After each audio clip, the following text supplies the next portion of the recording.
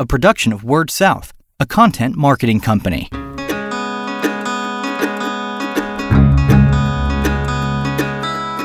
Story Connect, the podcast, helping communicators discover ideas to shape their stories and connect with their customers. How are other telcos adapting during this COVID-19 pandemic?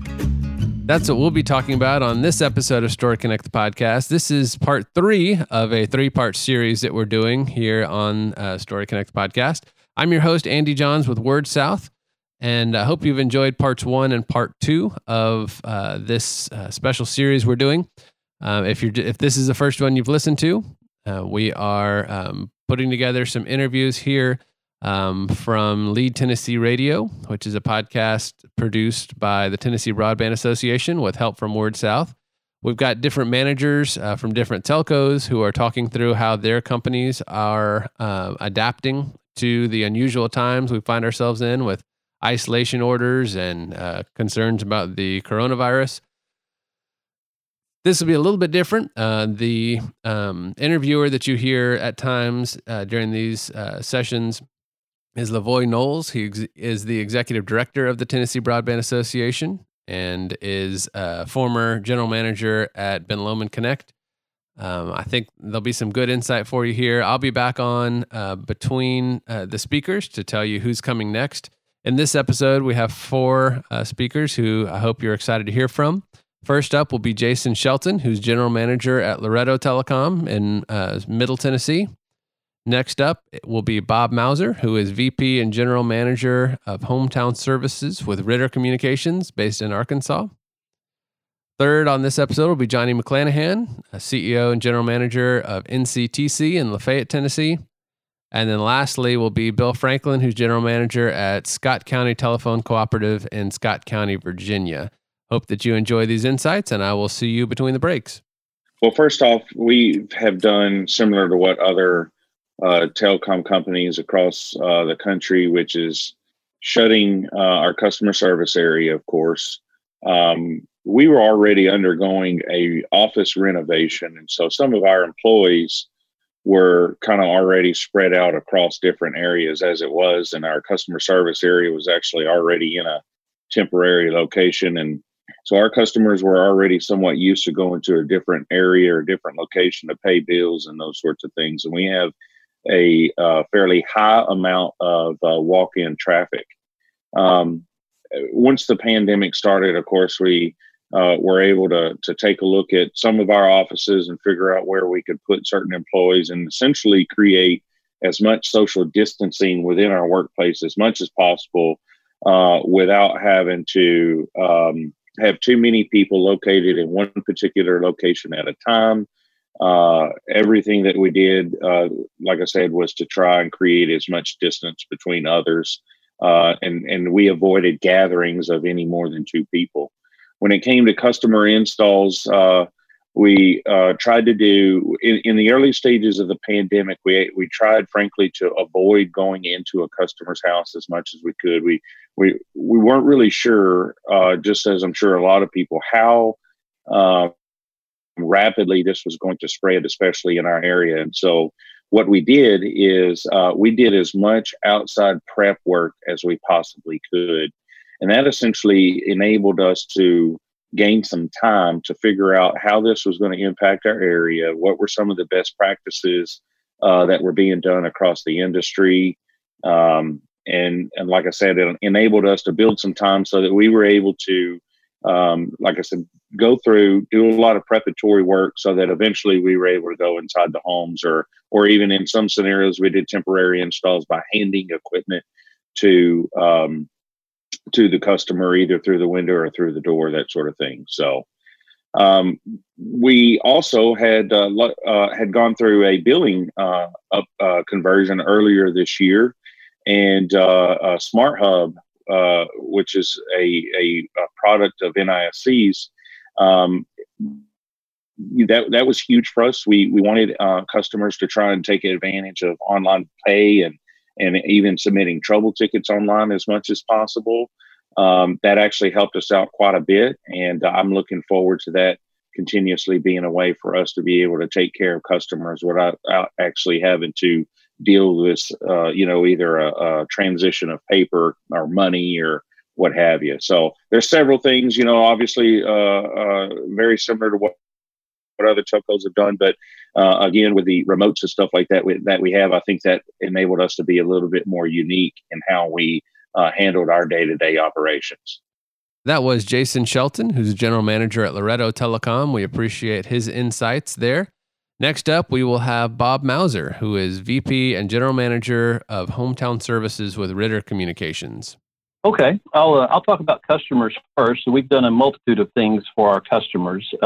Like a lot of people, we have suspended our disconnects for non-pay. Although I have really been pleased with our customers, and in the wake of all the information about unemployment and everything else, our customers have really continued to pay their bills, which has been very, very encouraging. We're crediting any kind of data overage charges that would have been a result of more and more people at home trying to school from home, work from home. We're giving credit on all those overage charges. We went ahead and just increased the bandwidth on our most popular broadband speed tier. We just doubled that at no charge to the customer. Again, thinking that we're going to have a lot of more people at home than normal, and that would also cut down on those data overage charges as well. We've been doing free installations on any kind of new service or an upgrade to service. And we actually have expanded we had a program for low-income students called School Student Connect. That's a discount program for low income, and we've expanded that program a little bit. We worked with several of the schools and even put some of these on our buildings to create some Wi-Fi hotspots and parking lots for those kids, or especially early on in the process, to be able to continue to school from home. On the employee side, I guess like everybody else, we have closed our walk-in traffic to our offices.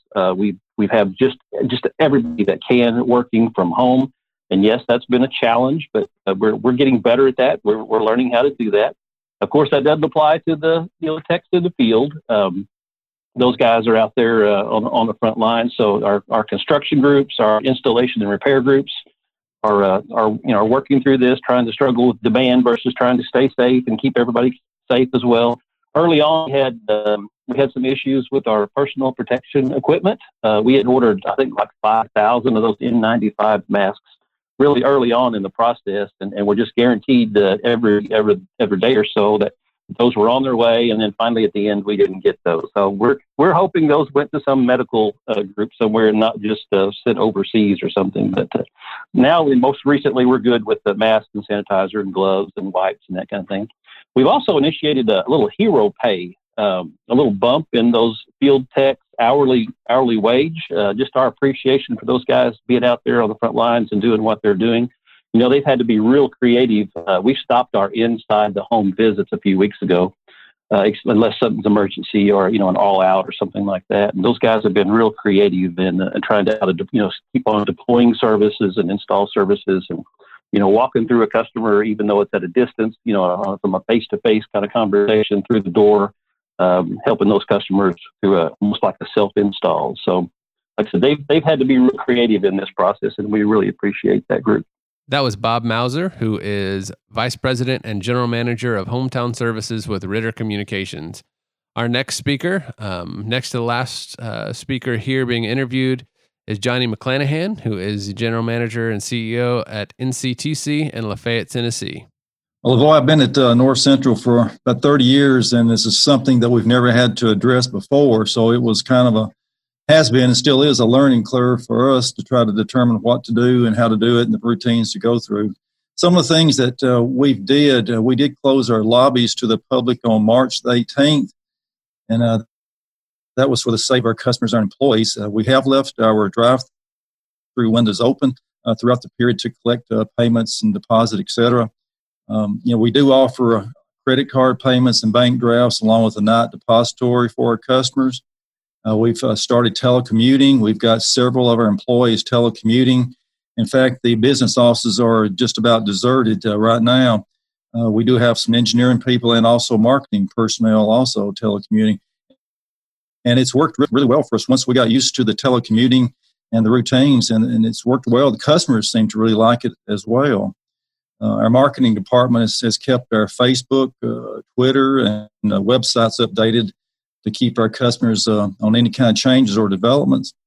Due to the large number of people that's working from home and needing service, we continue to install internet and phone services during the pandemic.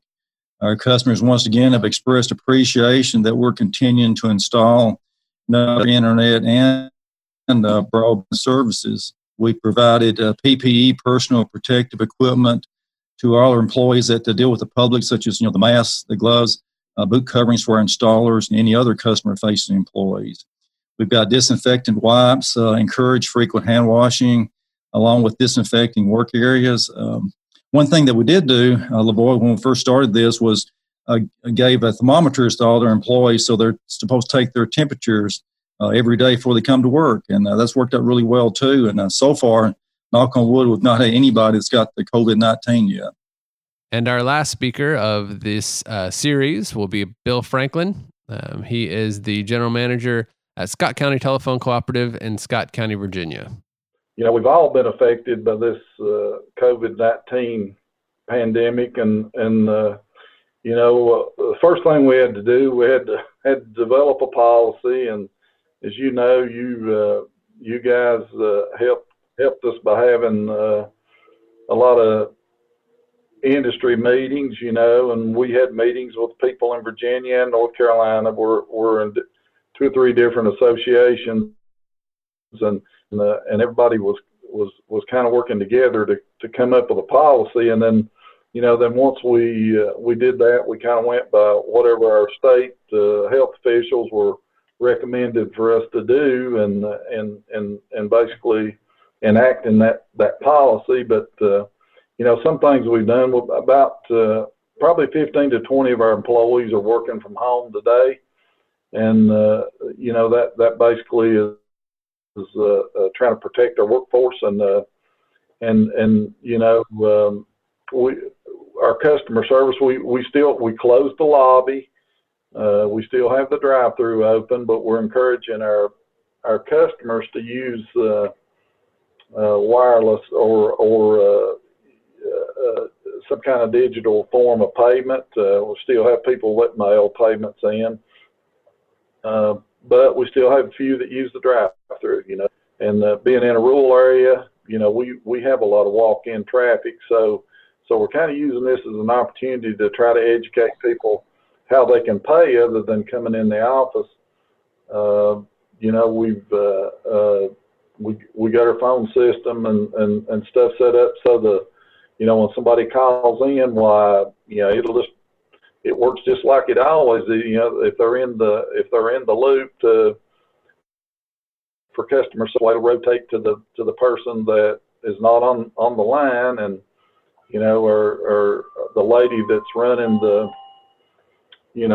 primary phone, she can tell who's on the phone and who's off the phone. So if she needs to pass a call, she can pass it to somebody that's not serving a customer at the moment. So actually that's gone pretty good. It took a day or two to get used to it, but it's gone really good. We've got all the knock guys, they're working from home and basically doing the same thing. We've taken our line crew and divided them up into 2 groups, and we've taken our splicers and divided them up into 2 groups, and they're working 4 10-hour days, and so basically they report at different times, and we kind of rotate that. So one day one group comes in at 7, and the next group comes in at 7:30, and then 8, and then the next week we rotate that. But 2 groups work Monday through Thursday, and the other 2 groups work Tuesday through Friday. So with them reporting at different times, they just kind of pass. About the time one group gets outfitted for the day, they're going out the door, and the other group's just coming in. So that 2 days a week, they don't even pass, because they're Monday and Friday. There's only the one group there. So that's kind of worked good, and we've actually maybe been a little bit more efficient by going to 10-hour days, and we're actually getting more production out of our people. And I don't know if it's just they're scared and they don't want They don't kill any time talking or anything. They don't socialize. We're practicing, we're practicing social distancing, but we've been more productive the last 2 months. So that's been a pleasant surprise. But then we've had a lot of demand. Our installers are garaging at home, and they got their tablets, and they get their orders and their troubles on their tablets, and they just come by the warehouse to pick up equipment to either do an install or an upgrade. So they're communicating with their supervisor, but they're not coming to the office, and everybody's doing their time either on their tablets or their laptops at home, and so we've kind of eliminated that. We'd come in the evening, we had 3 or 4 places where the outside guys would enter their time, and so we've eliminated that congregating around those workstations, to enter time. Right. So we may have gotten a little more, but I was talking about it. We're all of our co-ops, and we provide essential services, and we really take that seriously. And the schools turned out early. We've had a lot of people that's got sent home. In other words, they've been given an option, I guess, either get laid off or work from home. So, the school system contacted us and said, what can you do? Well, they're paying us a pretty big amount of money each month for bandwidth, and because they got all these computer labs, and actually they've got a 10 gig connection to each school.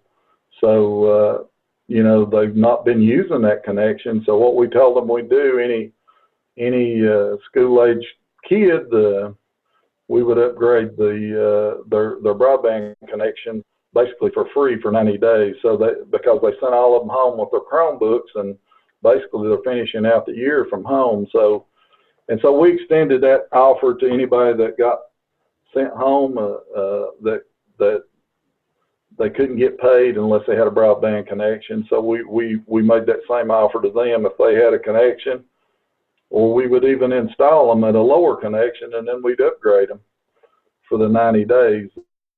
And hopefully in 90 days it'll be over. But if it's not, we'll extend that service to them. So we've literally probably done about 400 installs since February, and probably 400 or 500 upgrades. You've been listening to Bill Franklin, who is General Manager at Scott County Telephone Cooperative in Scott County, Virginia. I hope that you have enjoyed insights from him, as well as Johnny McClanahan, Bob Mauser, and Jason Shelton during this episode. I hope that this series of 3 episodes has been helpful to help you understand how your fellow telcos have been adjusting to these unusual times. And I hope that you will continue to tune in for the next episode that we have. My name's Andy Johns. I'm your host with Word South. And until we talk again, keep telling your story. You've been listening to Story Connect, the podcast, a production of Word South, a content marketing company.